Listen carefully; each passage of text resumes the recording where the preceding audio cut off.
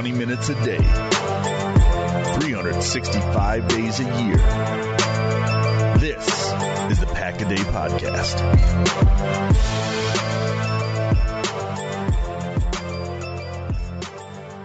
Hello, everybody, and welcome to episode 439 of the Pack-A-Day Podcast. My name is Andy Herman. I am a writer and editor for Packer Report. Of course, you can always follow me on Twitter at Andy Herman NFL. Today, super excited to be breaking down the Packers' 34-24 win versus the Dallas Cowboys at the friendly confines of AT&T Stadium. Of course, they moved to 4-1 on the season. And joining me this evening to break down everything is Pack-A-Day Podcast's very own Kyle Fellows. You can find him usually every Friday here on the Pack-A-Day Podcast, of course. But today he's gracious enough to join me for today's postgame show. And really, Kyle, I needed a postgame expert. The Packers have had almost all Thursday night games to the preseason, and of course the 2 Thursday night preseason games already. So you've done a ton of postgame shows already, so I couldn't think of anyone better to join me tonight. And in all seriousness, I super appreciate the work that you do. You are always fantastically on top of your game, and I'm super excited for you to be joining me today. Well, thanks, Andy. It's a privilege to be on the show with you, and it's a great occasion to do it as we got to see the Packers win a good game there in Dallas tonight. Yeah, it's super exciting to be 4-1. And I think, Kyle, probably the best place to start is just kind of our gut reactions and initial takeaways. So I'm going to start with you, just kind of, a 1,000-foot look down. What was your kind of view at this game and the biggest takeaways from it? Man, this game was a ton of fun to watch. I had a couple guys over, and so I did a little bit of fan watching today in this game, and man, it was really fun to get out early to that lead and just feel like things were completely in control, and then we just kind of felt like things were just kind of starting to slip away from us there towards the end of the game, and you just kind of got a little bit nervous. So lots and lots of fun. Great game. Really fun to see this offense with a little bit different take with the running game taking such a front seat in this game. And so you go into Dallas, anytime you can go on the road and get a win against a team that's 3-1, you feel pretty good coming out of that. And I think if fans were told at the beginning of the season that they were going to be 4-1 after the first 5 games of the season, especially with the roster just completely redone as it was and with a new head coach, I think you'd be pretty happy talking about 4-1. And so I think that's where we're sitting today. No question. And I think it's always interesting, right? So if you would have said the Packers would win 34-24 in Dallas, no matter what, you take that. But there's always this interesting dynamic of when you have this, big 3-score, 21-point lead, and then you're kind of just holding on at the end. It never feels quite the same as maybe if, they were down 24-17 and then reeled off 17 straight points at the end. Right. But of course, it doesn't matter when they score the 34 points or how they hold the opposing team to 24. If they had scored, like I said, 34 in the second half and had this, maybe it feels different, but it's still a super impressive win, and you're going to take that every single time. And like you said, you're going to take 4-1 every single time as well. Absolutely. It's a great start to the season, and you can't be happier for especially Matt LaFleur as he's just trying to get his footing, with this new team, and finding success early is huge for his confidence, I'm sure. Absolutely. And a couple of my, just kind of gut reaction takeaways. I didn't think this was necessarily a particularly well-played game by Green Bay. I thought they gave up a ton of yards, which we'll get to in a moment. I thought they spread the ball around well, but they never really got their receivers going in any way, shape, or form. They, of course, had the 3 interceptions. Dallas missed 2 field goals. This was a game that definitely came down to turnovers.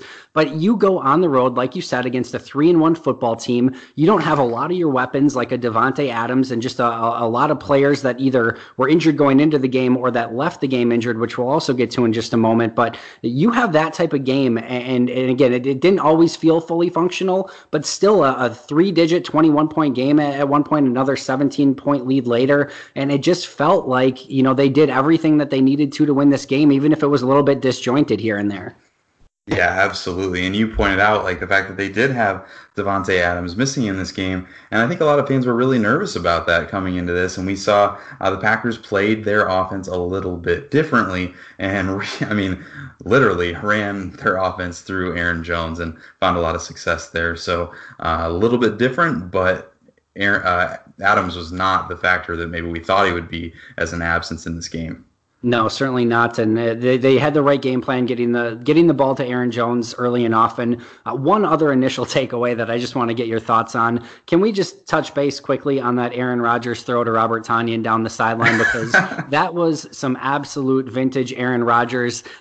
You just break it down. What did you see on that play? And just talk to me about it, because I'm still kind of flabbergasted by exactly what happened on that play. I'm so glad you brought it up, because I knew talking to you, we were not going to get out of this podcast without talking about the Robert Tonyan contribution. And that was a play where I was just sitting on my couch, and as soon as Aaron Rodgers steps up in the pocket, and looks like he may even, his forward momentum's going pretty fast. So I thought, maybe he's going to run. And then as soon as he sets up and he throws, I just said, oh, wow. Like, I knew as soon as he threw that ball that it was going to be a completion, and you just kind of saw it coming together so beautifully. And the way that, Tonyan came down on the sideline, it was just a beautifully, the way it came together, it couldn't have been done any better. And it's just one of those things. You look at Aaron Rodgers, and I was sitting there talking to a Cowboys fan who came over to my house, so forgive me for that, but he was sitting there and he was giving us a hard time, about how we've transitioned from Brett Favre to Aaron Rodgers. And, the Packers fans who were over were saying, yeah, we honestly will just have such a struggle someday when we have to maybe have a quarterbacking our team who is not a first ballot Hall of Famer. So, that was just one example, one play where this game was really about the running game, but we even had those flashes just in that play where you remember that Aaron Rodgers is quarterbacking your team, and it's pretty special. Yeah, and as much as I'd love to talk about Robert Tonyan, and kudos to him for making that play, this is not a discussion about what Robert Tonyan did on that play. This is fully a discussion about what Aaron Rodgers did on that play. And it's just those type of plays that, even as Packer fans, we've come accustomed to seeing plays like that through the course of the last 3 decades. And you see seemingly something like that once a game, but a play like that still just, you just have to take a moment. And even whether you're watching the game live or watching it later or seeing a highlight of it or talking about it on a podcast, you just have to take a moment and marvel at some of the things that Aaron Rodgers is capable of doing at the quarterback position. Yeah, absolutely. It's pretty special stuff. We are a blessed fan group, and hopefully we recognize how blessed we are. Very much so. And like you said, someday when that transition happens, it's not going to be pretty, but hopefully they can pick up another first ballot Hall of Famer whenever Rodgers is done playing, and just kind of keep the train rolling there. But that probably brings us a good point to transition to the Packers offense as a whole. Rodgers finishes the day 22 of 34 passing, 238 yards, no touchdowns, no interceptions. Packers receivers on the day, a total of 4 catches for 55 yards, and of course no touchdowns. They outrushed Dallas from a running back standpoint. I made the bold prediction before the game that they would outrush Dallas in this game, and they had done so up until the final 3 kneel downs for Aaron Rodgers, which put them 3 yards behind the Cowboys for a total rushing total. I'm not bitter about it at all, Kyle, but Rodgers did complete passes to 9 different players, and of course the big performance by Aaron Jones, 19 carries, 107 yards, 4 touchdowns. Hopefully people out there had him on their fantasy team. 7 receptions for 75 yards. This was a vintage Aaron Jones performance, but what did you see from the offense, and what were kind of your takeaways there? Yeah, you covered a lot of it, but they came into this game and they wanted to run the ball. That was pretty evident, and they ran it really, really well. I thought Aaron Rodgers was sharp as well. I know that it's going to be overshadowed by the game that Aaron Jones had, but Rodgers was really a distributor in this game, and he did that job really well. I'm sure we're going to talk about Aaron Jones quite a bit in this show, just by the nature of the incredible game that he had, but getting the ball to 33 seemed like the game plan that the Packers were committed to, and it did work really, really nicely. I think we can file this one away as a Matt LaFleur making Aaron Rodgers' job easier with the running game. And today, with the way that this game kind of unfolded, that was enough. And so, really special game from the offense from that standpoint, especially when you're talking about the creativity that they probably had to come in with Davante Adams not suiting up for this game. But interesting that Jimmy Graham seemed like a high priority early in the game, and then maybe not quite as much later on as the running game kind of took over and those kinds of things. I was curious to watch to see if that would continue with the game that he had last week. And then the second week in a row that the Packers had 1st and 10 from the 1 and did not come away with that touchdown. So not to be critical, this is a great game. We're not going to talk about the negatives for long, but that was an interesting development with 2 weeks in a row with that 1-yard stand for the defense on this offense. Yeah, you bring up a lot of great points there. I think the big one is I really liked how Matt LaFleur and the offense used the running backs in this game. And it wasn't necessarily just Aaron Jones as a pure running back. They got him involved in the screen game. Like I said, he caught 7 passes for 75 yards. They used him on checkdowns. I thought Trey Carson played well. Nothing sexy, nothing flashy, but he ran hard. He was consistent. He was kind of as advertised, everything that we saw to him in the preseason. And I thought he put up a nice performance when they needed him to. And I just thought it was a really great way to get the running backs involved throughout the entirety of this game. And even when they only handed the ball off to Aaron Jones 19 times. So he was the bell cow in this game, but 26 touches total. I think this is kind of the type of Aaron Jones game that Packer fans and analysts and everyone else has kind of been asking for a long time. You don't necessarily have to feed him 34 times a game running the football, but a nice balance of 19 runs, 7 catches, 25, 26 touches a game. He showed exactly today what he can do with that type of production. I know there's the talk about the smaller frame, but let's not pretend guys like Ray Rice, who are, and I don't want to bring up a player that's controversial here, but that's just the first player of that kind of stature that came into my mind, wasn't a bell cow for the Baltimore Ravens for a period of time. And Maurice Jones-Drew, who maybe had a little bit more, weight on him. I'd have to look at the height weight numbers on him. But, there have been smaller running backs that have been the bell cow in this league. All indications were that Aaron Jones came into this season. I think Aaron Rodgers classified it as a little less flabby. I think he was kind of kidding, but maybe a little serious there. So I think this is exactly the type of game that Packers and their fans want out of Aaron Jones. Yeah, I totally agree. And I think that Jamal Williams is someone that, we obviously hate that he's not out on the field for the reasons, especially that he's not out on the field. But you do wonder what role he would have had in this game. There were a couple of moments late in the game where I was thinking this could be a good situation where he could come in and kind of, milk the clock a little bit and do some of that hard running in the middle just to spell Aaron Jones, because he did take kind of a beating getting all the yards that he did tonight. But yeah, I thought the Packers did a great job. Trey Carson looked comfortable, like you said. He contributed, even if it wasn't sexy. He kind of allowed the Packers to do what they wanted to do on the ground, mixing things up. So a great night on the ground from the running backs for sure. For sure, and you could tell they benefited from having that second halfback today. Of course, Jamal Williams goes down the very first play against Philadelphia, and they only have one halfback the entire rest of that game. And there were times where they just had to go with Vitale as the lone setback because they needed to get Aaron Jones some rest in that game and couldn't just continuously play him. So the fact that they had Carson in this game was a benefit as well. But a lot of good to take away from the offense. Again, I think that 4 catches for 55 yards still shows that they are a little ways away from being able to be a complete team offensively if Davante Adams is out. And I'm curious your thoughts on this, Kyle. I know the big discussion has been that the Packers don't have the receivers they need. Of course, some of the names that have been brought up is Emmanuel Sanders or AJ Green, or there have been all the different receivers who've kind of brought up. But do you think that they have the weapons that they need on offense, or is this another indication that, hey, maybe this is a little bit too dependent upon what Davante Adams could do? And if you got later in the season and Davante would happen to miss a game in the playoffs, for instance, this team is not going to be able to succeed because they don't have the weapons that they need on offense.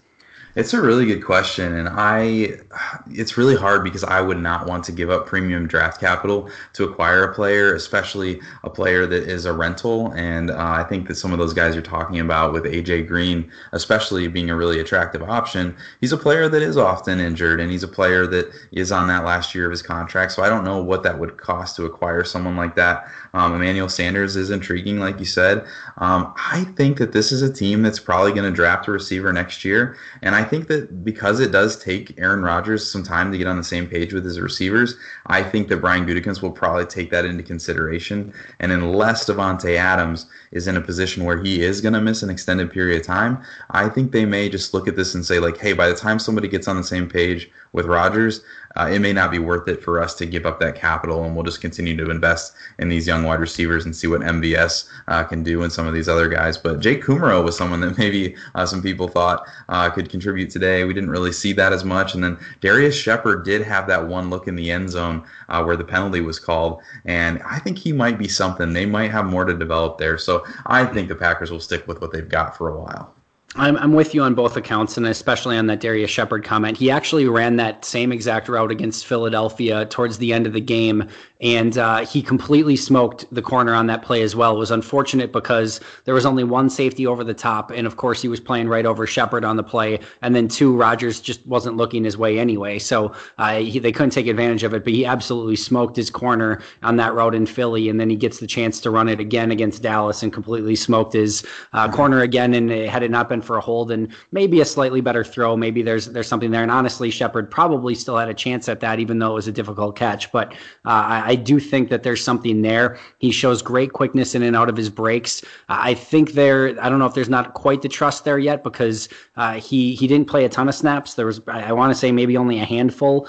And you would assume if things come back and Devontae Adams gets back healthy, that MVS, Allison, and it would seem Kumaro maybe are all still ahead of him. But from just based off of the little that I've seen in him in the regular season games, of course we saw what he could do in preseason, but it's a totally different ball game when the regular season hits. I still have liked what I've seen in limited snaps so far.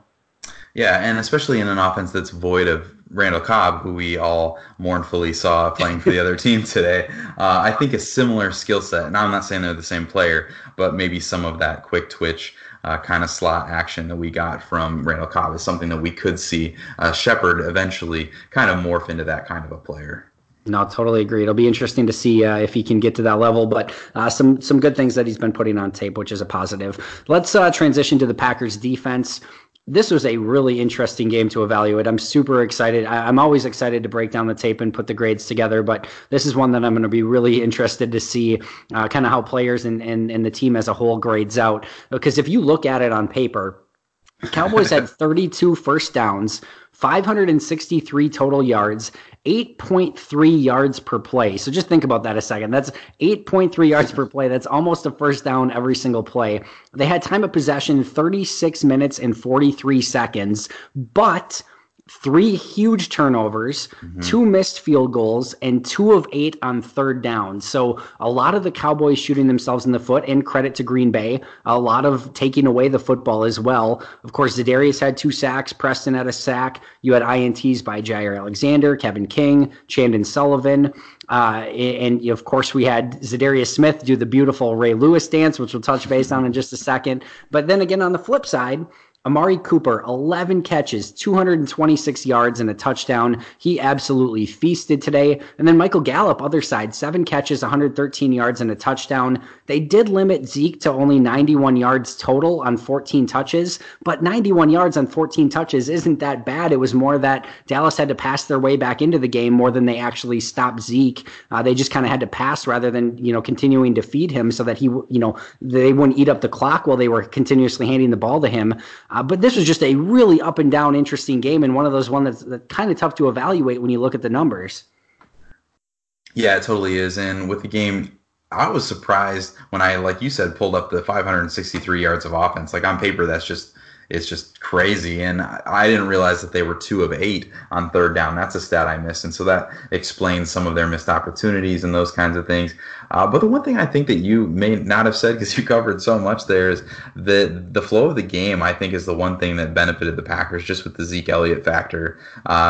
I would imagine that they probably would have tried to find a little bit more success with Zeke on the ground, just limiting what the Packers could, kind of predict on defense, especially with the way that the game went in Philly last week. So just, kind of crazy, like you said, to look at the paper and see the stats and realize what we saw on the screen was a little bit different, or at least the way that it felt. But I'm curious to kind of flip this back to you, Andy. Your thoughts on Jair Alexander, because we've come to know him as a dominant corner, and he made some really nice plays in this game. Obviously, he had the interception and a couple pass breakups. But you listed Amari Cooper's stat line of 11, 226, and a touchdown. And some of those, at least a good portion of them were on Jair's watch. So I'm curious your thoughts on the night that Jair had tonight. Yeah, I'm gonna do the coaches, like, we got to go back and look at the film. We're gonna have to go back and look at the film. No, but sure. I'm definitely excited to break him down. I noted earlier this week he was my only, I think he was my only defender that has graded positively in every single game so far, and I think that may very well be in question this game. There were a couple plays where you could tell he was playing in cover 4 and expecting some help in the middle and just didn't get it. There was a little bit of that. I also noted it's just such a bizarre game sometimes, whereas Jair had almost lockdown coverage the first 4 games of the season and no interceptions, nothing really fell his way. He just played good football. And then, of course, on a play that he gets completely beat by Amari Cooper on, he ends up with an interception. It's just that's the way the game is sometimes. It's just so odd. But I do think that this is going to be one where he's going to learn from. And I think it's tough sometimes for a young player when you are talked about as highly, and this is not a mistake. He was talked about highly for a reason. He's been playing fantastic football through the first 4 weeks of the season. This is not one of those where a player gets hyperbole, maybe because of their first round draft grade, and maybe he makes a couple interceptions, but really his coverage isn't that great. That's nothing like that at all. The first 4 weeks he's been phenomenal, but sometimes that can get in your head a little bit. And sometimes when you're going against a really good receiver, you want to play your best and you think that you've seen something on tape. They took advantage of him on double moves a couple times, had some success with that. So this is going to be a learning game. And here's the thing that I'll say. It's always best when you can have your learning game, your game to bounce back from in a win and in a game where you still had a very big interception that helped kind of swing things in the Packers' favor early in this game. So it's not like he blew this game or by any stretch of the imagination. I think the one that he would really like to have back is the touchdown late by Cooper, because at that point in the game, you're as a defense, you're just no big plays, right? So you don't want to give up touchdowns, of course, but the goal there is to have them take up 5 to 6 minutes to get in the red zone. And then if by chance they do score a touchdown, you tip your cap and you're kind of okay with trading 6.5, 7 minutes for a touchdown in that scenario. But the one thing that you can't allow, of course, is big plays so that they can score quickly. So I think actually on that play, what I think he's going to learn from, and this may seem a little bit odd, is either A, just playing off a little bit more and just understanding the situation, but B, he needs to completely tackle him like before the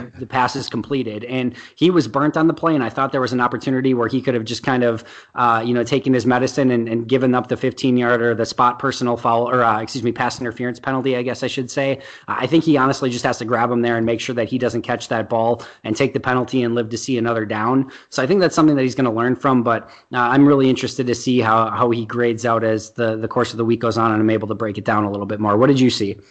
No, I mean, I just saw the same things you did, and I mean, I think it's important just to remember that this is still a young player and to not overreact to a game like this, because obviously there were some things that he'd want back that he'd want to do differently, but we need to just keep in mind that this is still an ascending player and a player who had a mixed game. I mean, he had some really, really nice plays as well. Obviously, the interception was kind of a gift, but there were a couple of pass defense where he was in the receiver's pocket and did a really nice job in coverage. So he'll learn from this, and going forward, I think you still feel really good about him being your CB1 on this team. No question. And I think the last thing to note here is, hopefully not to this extent, hopefully not players, putting up 200 plus yards and a touchdown, but which again is not fully on Jair by any stretch of the imagination. But there's going to be days like this because Green Bay is going to play a lot of man-to-man coverage one-on-one with Kevin King and Jair Alexander on the outside, and they're going to trust those guys. And if there's going to be times where they get beat on plays, and that's okay, because with the ability to play one-on-one on the outside, you're helping everything else in the middle of the field. Eventually, I think that run defense is going to be stronger because of it. They're going to be able to put some 8-man boxes when they need to, and they're going to be able to really kind of shut players down in the slot. So there's going to be times, because you're playing so much one-on-one, man-to-man coverage on the outside with King and Jair, that those guys just inherently are going to have some bad days here and there. Now, I'm not, saying that this should happen with any regularity or that this is okay to happen, but sometimes with just the innate one-on-one coverage that they're going to be playing, some of these things are going to happen a little bit. Yeah, for sure. Definitely. And, again, this is a really young defense, so we'll continue to see how they grow together and continue to put good performances on the field as we've seen these first couple weeks of the season, especially early in games. So, and can we talk just really quick? Oh, sorry, I didn't mean to interrupt, but can we talk really quick about that Zadarius Smith-Ray Lewis dance as well, because that was fantastic. Oh, that was special. There was a couple people in my living room who were like, "What is that?" And I was like, "Oh, let me tell you what happened this week." So, pretty special for him to be able to kind of put that back in the face of a great player, but someone who's obviously talking about something that they don't really understand. Yeah, and for those who aren't fully aware, so Ray Lewis earlier this week, I think it was either yesterday or Friday, basically said something to the extent of Green Bay not having a kind of a true alpha on the front seven of that defense. It was interesting because I think Zadarius, and some people took it as they didn't have a leader on the defense. I think Ray Lewis was saying it as they don't have that go-to player who can just absolutely disrupt things and be kind of your go-to when you need it the most. Either way, whether he was talking about a leader, which Zadarius completely is, or whether it's saying that they don't have an alpha, which Zadarius has been this year, Preston's been this year, and Kenny Clark has been at times this year and certainly has been over the course of the last couple of years. They absolutely have some of those guys in the front seven of that defense. And Blake's been a really good leader at the inside linebacker position as well. So it's a ridiculous comment, and kudos to Zadarius for hopefully kind of shutting him up a little bit. Yeah, absolutely. Great game all around there for Zadarius for sure. And playing through those injuries is something that it adds to the amount of respect that you have for him there for sure. But Andy, I'm excited to talk about some special teams. Can we do that? Yeah, let's do it. I know you've been you wanted to start with special teams, I think is where you wanted to start today. So I'm gonna let you take this one. Go nuts on the special teams, man. All right. So J.K. Scott is not normal, folks. This is crazy.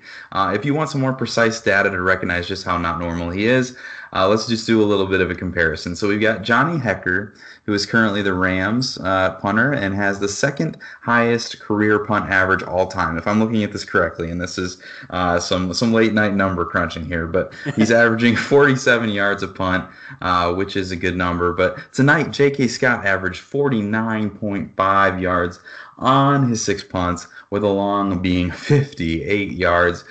So have yourself a night, JK. That's incredible. And Scott's 2019 regular season average is 48.3 yards per punt on the season, which is, I believe, a top 5 number in the league. So last year, some of us were wondering if it was a mistake to draft a punter, and some of us were even wondering if we drafted the wrong punter, if you're going to draft a punter.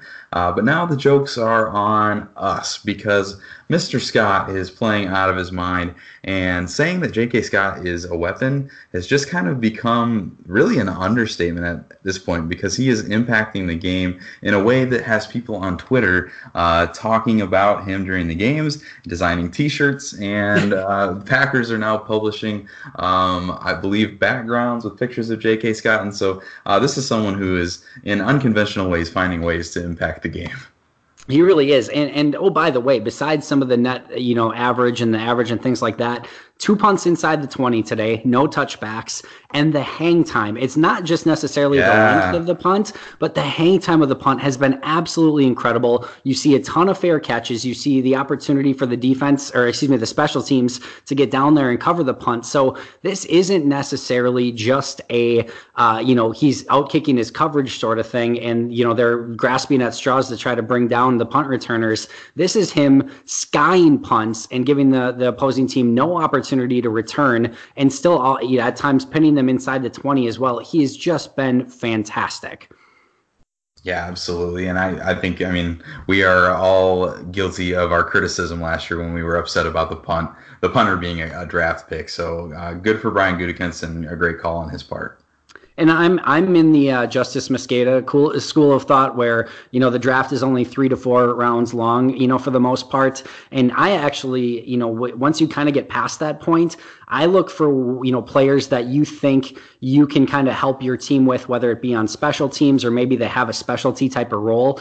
So I thought actually the fact that, and one of the interesting things that's going to be worth keeping an eye on, you have, of course, Jair Alexander, who's a stud from that draft class. You get a big-time player potentially, and Marquez Valdes-Scantling down the line, who has the ability to be a playmaker. A really good draft, but it'll be interesting because I think there's an opportunity, if you just kind of look at how these careers go, that J.K. Scott and or Hunter Bradley are actually the longest tenured Packers from that draft, because those guys could play 10 or 15 years in Green Bay, and usually position players are just kind of in and out of the league, or, transfer to different teams via free agency or trade at some point. So I think there's a legitimate opportunity that with 2 late round picks, I know it seems ridiculous to spend them on special teams some point, but they may end up being the longest tenured Packers from last year's draft.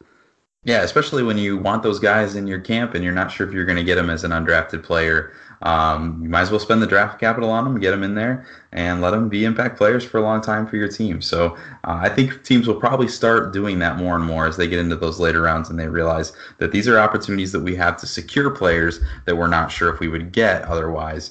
So let's go ahead and spend the draft capital on them for sure. But Andy, what about, do we have any MVP awards to give out for this game?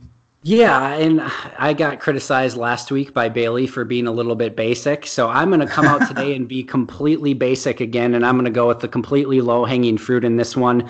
Aaron Jones on offense, and no questions asked for me. I'm going to go with, the fact that he not only ran the ball well, but he ran through contact. He made people miss. He erased angles. This was a complete game for him. I saw him pick up a blitz on a couple different occasions as well. He has become a complete back this season. I noted earlier this week that Aaron Jones is my second highest rated Packer going into this week, which may have surprised even me, to be honest, because you looked at his numbers going into this week and there's nothing all that sexy about it at all. It was like 3.3 yards per carry, and he never really got going outside of the touchdowns coming into this week. But you looked at it a little bit further, and I thought you saw a player that was consistently making the first person miss. And unfortunately, a lot of times he just couldn't make 2 or 3 people miss because there were a lot of times players constantly in the hole. And a lot of times holes just weren't, developing for him. And I thought today they had a great game plan for him. I thought the line blocked better.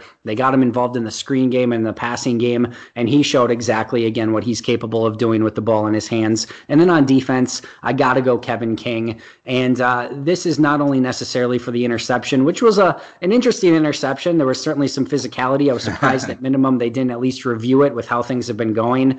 But I love the way that he's been playing. But the fact that he came into this game doubtful on Friday, upgraded to questionable on Saturday, plays in the game, not only plays, but plays well, dropped an interception earlier, hung on to the second one. That was a huge game-changing, momentum-changing play because Dallas had just cut it to 14, if I remember correctly, and I think Dallas had just gotten the ball back after Green Bay had to punt on one of those, of course, amazing J.K. Scott punts. And then Dallas was kind of having momentum, even though they were down 14.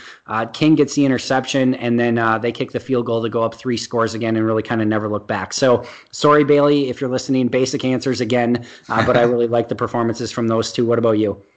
Yeah, I mean, I would probably select those guys myself. Those are the two that really stick out. Kevin King, coming in when he starts the week is doubtful, like you said, coming in and just playing the way that he did and impacting the game the way that he did is really, really impressive. And Aaron Jones, not to brag, but I own Aaron Jones in 3 out of my 3 fantasy leagues. So tonight I was enjoying this game on multiple fronts, but did really well for me tonight. But I guess if I'm going to pivot a little bit here to maybe giving a little bit of a different answer, I would say Zadarius Smith on defense, just because of what he was playing through. You obviously saw that he was trying to just stay out on the field, getting the 2 sacks, the 2 tackles for loss, and then really just responding with that kind of leadership, I think speaks. There's a certain level of value to just doing that for your team, even if the impact is not in the stat sheet, even though he did have that as well. So great game for Zadarius Smith. And then I'll give a little bit of love to the offensive line. Aaron Jones tried to give the game ball to the offensive line after the game, and they refused, and they made him take his first game ball there. But I'm going to go back and look at the game film here because there's a few plays where obviously Aaron Jones made plenty of his own moves tonight and found some space on the field, but there are a couple plays where there's just such a wide gap opening in the middle of the offensive line, and I'm not sure if it was Elton Jenkins or who at different times. I know we had Corey Linsley out for an extended amount of time, and just who was making those plays in the middle that opened up those holes. So give them a little bit of credit for the room that Aaron Jones had to run tonight, and I think they deserve that award as well.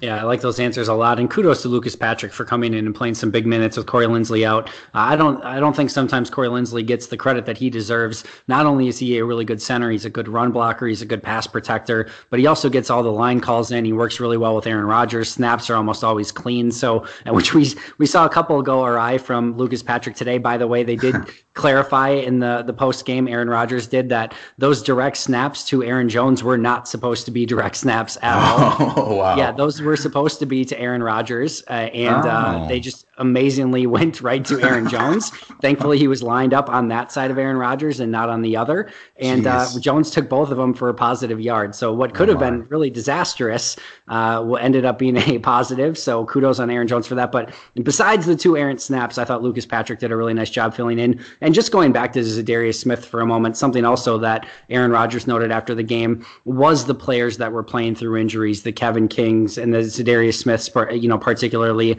has seen those guys get banged up and keep going back in and keep going back in. It does speak to the leadership on this team, and Rodgers spoke of that also as well. But I love the fact that you have this team that is seemingly the camaraderie is very, very high.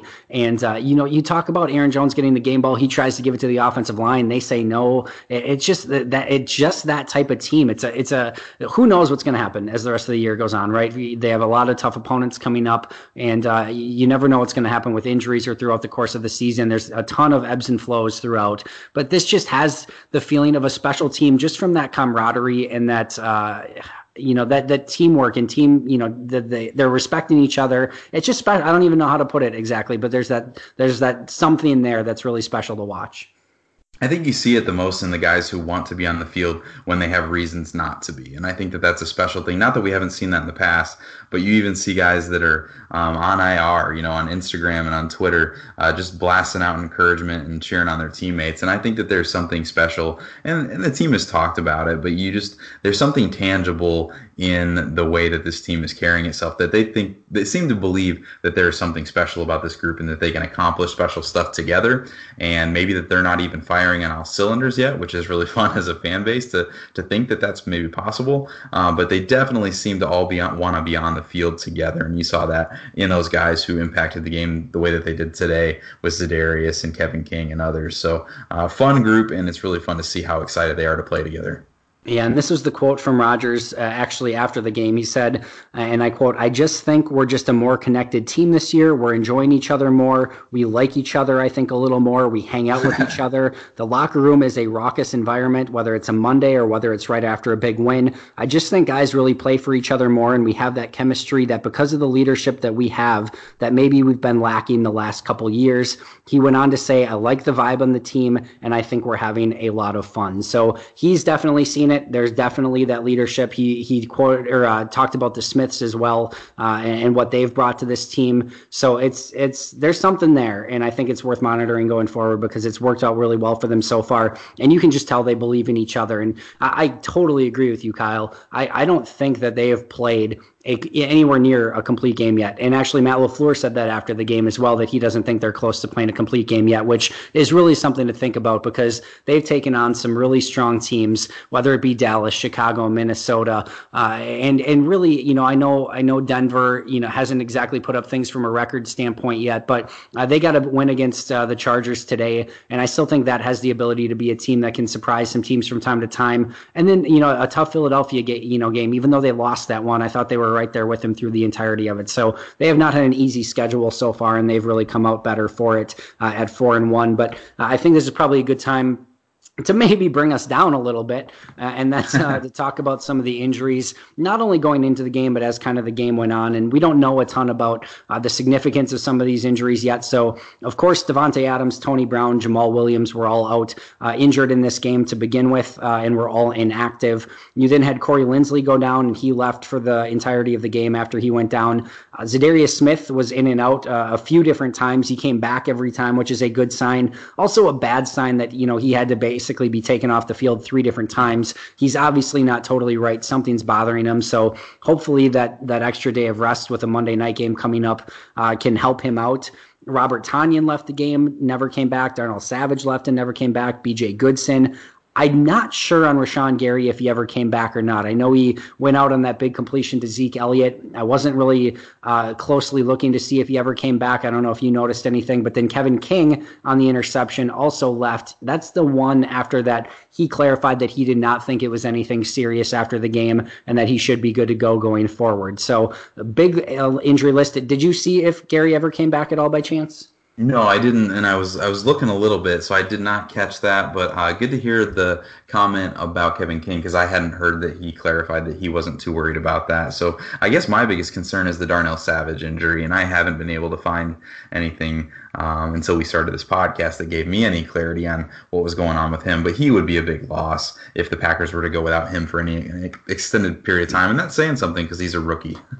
Yeah, he is, but he plays fast and he's very aware, and he's just been a super breath of fresh air in the back of that defense in comparison to what they've had in years past. So I agree with you. I think he'd be a massive loss. He was, kind of walking gingerly on the sideline, but it wasn't like he was in a walking boot or anything like that, which is usually a good sign. So hopefully it's nothing too serious. But on the same token, kudos to Will Redmond, who I thought really bounced back this week. Had a couple big impact plays on special teams, but I'm interested to look back. I know he was kind of involved in that big touchdown to Amari Cooper, where he couldn't come and make the tackle after Jair couldn't make the tackle, but I was encouraged by what I saw in him. I'm going to be excited to see how he grades out this week as well, but totally with you. I think Darnell Savage would be a big loss from that group.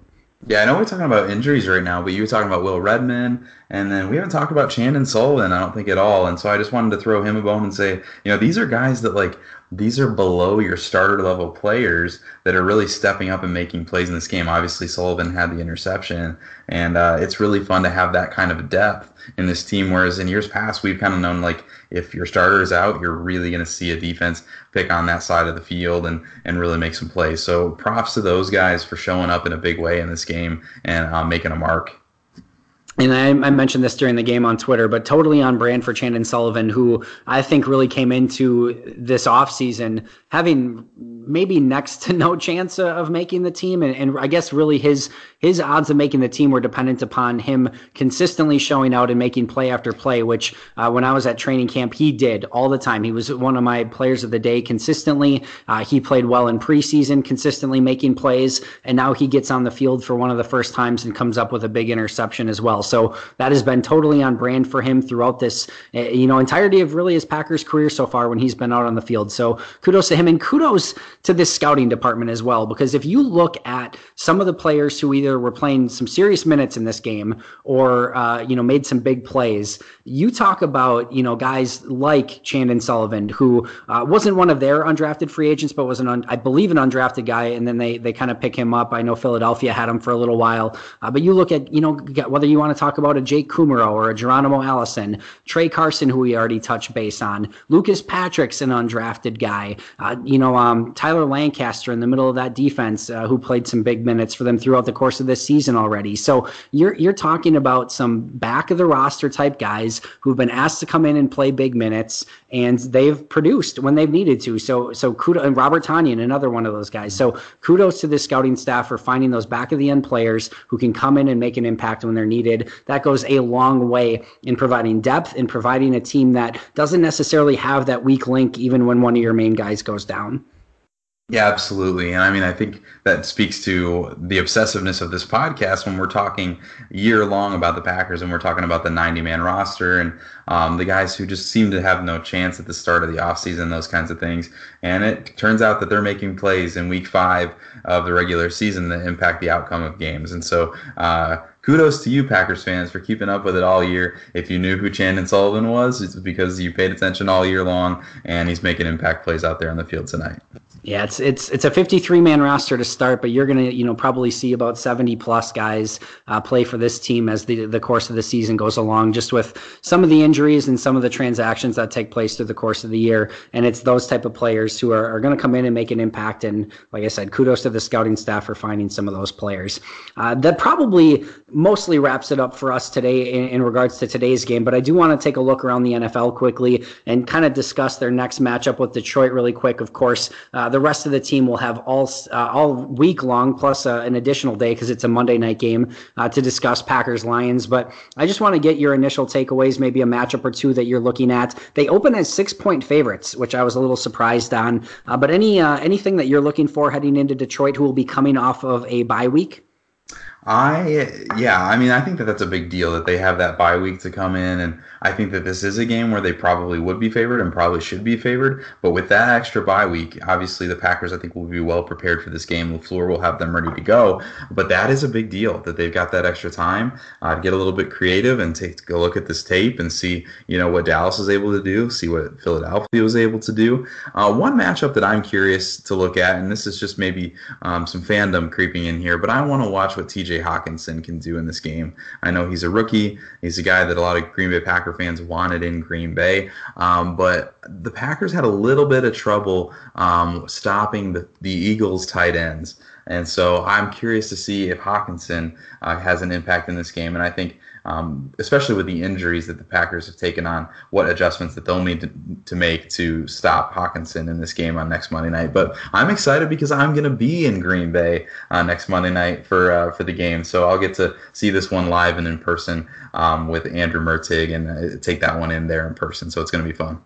Awesome. Well, hopefully you can bring them some good luck. I just think some of the injuries are going to be really interesting, and I'm gonna go and say that I hope like heck Davante Adams is back, and I hope that Darius Slay is back for them, so that we can see a fantastic Darius Slay versus Davante Adams matchup, which is always fun. But I went back and I watched some of that Lions and Chiefs game, and I think one of the reasons that the Lions had some success against Patrick Mahomes, at least as much success of teams have kind of had against him, is because they're familiar with playing kind of against Aaron Rodgers and doing some of the things against Mahomes that they usually do against Rodgers. And of course, Detroit's had some success doing that lately. So it was a loss that they had, of course, against Kansas City, but I thought they played really well. There's no moral victories in the NFL, but I think that was an impressive performance, even though they kind of came away on the losing end of it. So I think Green Bay's going to have some stuff to overcome, and I like Green Bay's chances, but I'm a little surprised that's a 6-point favorite for Green Bay kind of going in. Yeah, I definitely think that it's interesting. I think coming into the season, we thought that the Lions were kind of the left-out team in the NFC North, and it looks like that they're really kind of putting some things together there in Detroit. So we will see what comes on Monday night, but I think the Packers hopefully will get to work right away. I think there is a little bit of this is a big win in Dallas, an emotional win, and so I hope that we don't get a little bit of that lag coming out of this big win, coming into maybe the team in the NFC North that everyone kind of maybe took a little bit for granted as an easy win coming into the season in the division, knowing that this is going to be a team that's ready to go and is probably pretty confident in their abilities, especially the way that they've played the last couple of weeks with Kansas City especially in mind. Yeah, if you look at kind of the MO of the Packers and the Lions over the course of the last, at least the Packers this season and kind of the Lions over the course of the last couple seasons, the Packers this season have been a team that have really started out well and kind of hung on towards the end at times. They've usually kind of jumped out to a lead. I'm hoping maybe that Detroit will kind of be maybe a little bit asleep after the bye week and maybe not be quite in rhythm yet. And maybe Green Bay can jump out to one of those big leads again. And then, of course, if you look at, Detroit over the course of the last few seasons, Matthew Stafford's one of those guys that sometimes can put up some fairly huge numbers in quote unquote garbage time. So hopefully Green Bay can get out to that big lead and maybe they can hold Stafford and company down after that. But yeah, it'll be a really interesting game. Two of the teams that are on the top of the NFC North, which kind of brings us to the Bears losing today to the Raiders. Of course, the Vikings beat the Giants. I don't know if you had a chance to kind of keep an eye on either of those games or not, but what were your I guess the big thoughts on the Bears losing to the Raiders today? I did catch just a little bit of that game, probably about a quarter of it, and I was surprised when I turned it on and saw the score. And so obviously, anytime you play in London and you cross over the pond, I mean, I think that that's a big thing. Obviously, their quarterback play is something that's going to greatly influence that game, but I think it can't be said enough how much traveling like that impacts a team. And so benefits the Packers that they got that loss, that the Raiders, snuck one out on the Bears. I did not get to watch any of the Vikings games, so I won't weigh in on that one at all. No, I think I was red zone watching during the noon game, so I saw the points where each of the teams were in the red zone pretty much. They were showing obviously a lot of that Bears game towards the end since it was a close game, but I think the tough thing here for the Bears is, of course, I know Mitch Trubisky's not exactly an all-world quarterback, but Chase Daniel isn't exactly the answer either, and I think I was a little surprised at the line of that one going in as well because let's be fair, at the end of the day, I know the Bears are probably the better football team there, but anytime you have a game on a neutral field and the Raiders quarterback is probably a pretty decent step better than the Bears quarterback. I kind of like the Raiders odds a little bit, maybe more than most people going into that game. I didn't necessarily expect them to win. That it's not something I would have bet money on going in, but I kind of like their chances maybe more than most. And thankfully they were able to pull out a win, even though Trevor Davis had a huge fumble at the 1 yard line, trying to take a win away from the Raiders and give it to the Bears there and hurt the Packers, of course. But no, he had a couple nice plays in that game as well, including a big return that set that up actually. But Raiders were able to escape, pick up the win, and thankfully give the Bears a loss. Yeah, all right. Absolutely. Kyle, let's just kind of go into some final thoughts before we get out of here. Any final thoughts that you have about the NFL, about the Packers, about today's game, about going forward? I'll let you have the floor. No, I'm just excited. I think this is a fun team that's going to be great to watch the whole season. And I think this is probably like LaFleur has said. I think that they just have to figure out how to put it all together at the same time for 60 minutes and play consistently. And I think that we've seen enough to believe that the pieces are all there. And it's fun to feel like the Packers made a good hire in Matt LaFleur and that we have the future head coach for a long time ahead of us. I think you can be critical of a lot of things. You can be critical of those, 1st and 10 from the 1 yard line situations, but all things considered, things are going incredibly well, and this is a really fun football team that we're going to get to watch for a long time. Yeah, we've seen what the defense is capable of.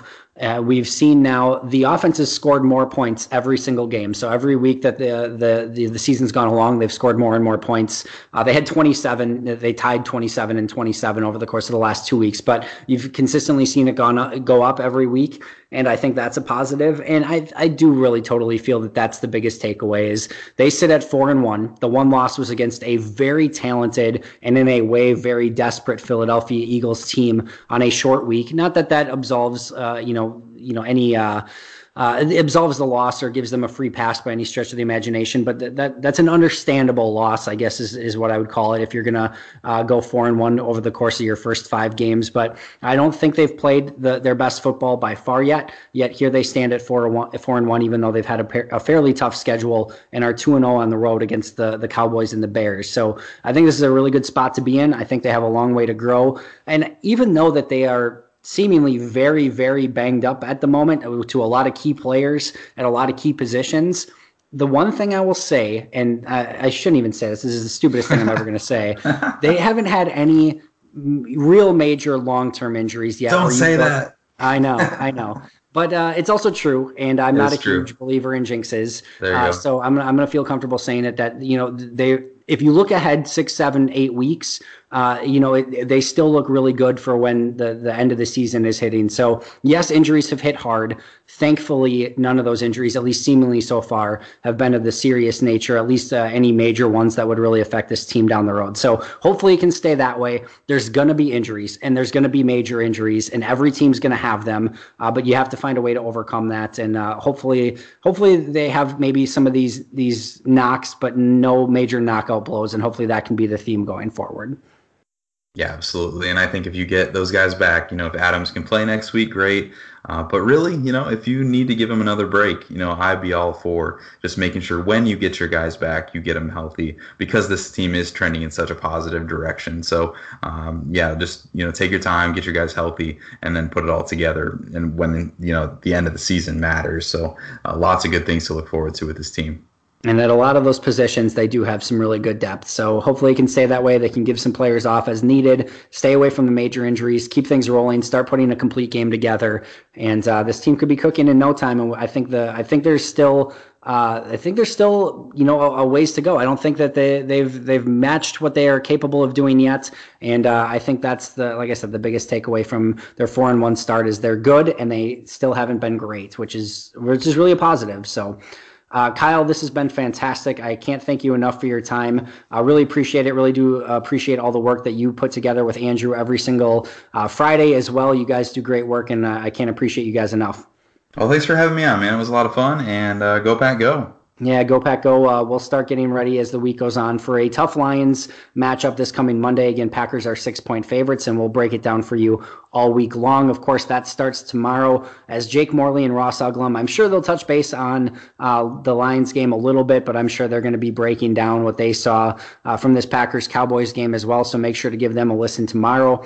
Make sure to follow Kyle at Packer_pundit on Twitter, and of course, always make sure to follow the podcast at Pack-A-Day Podcast. That does it for us today. For Kyle Fellows, I'm Andy Herman. Enjoy your victory Monday. The Packers are 4-1, and as always, until next time, go Pack, go.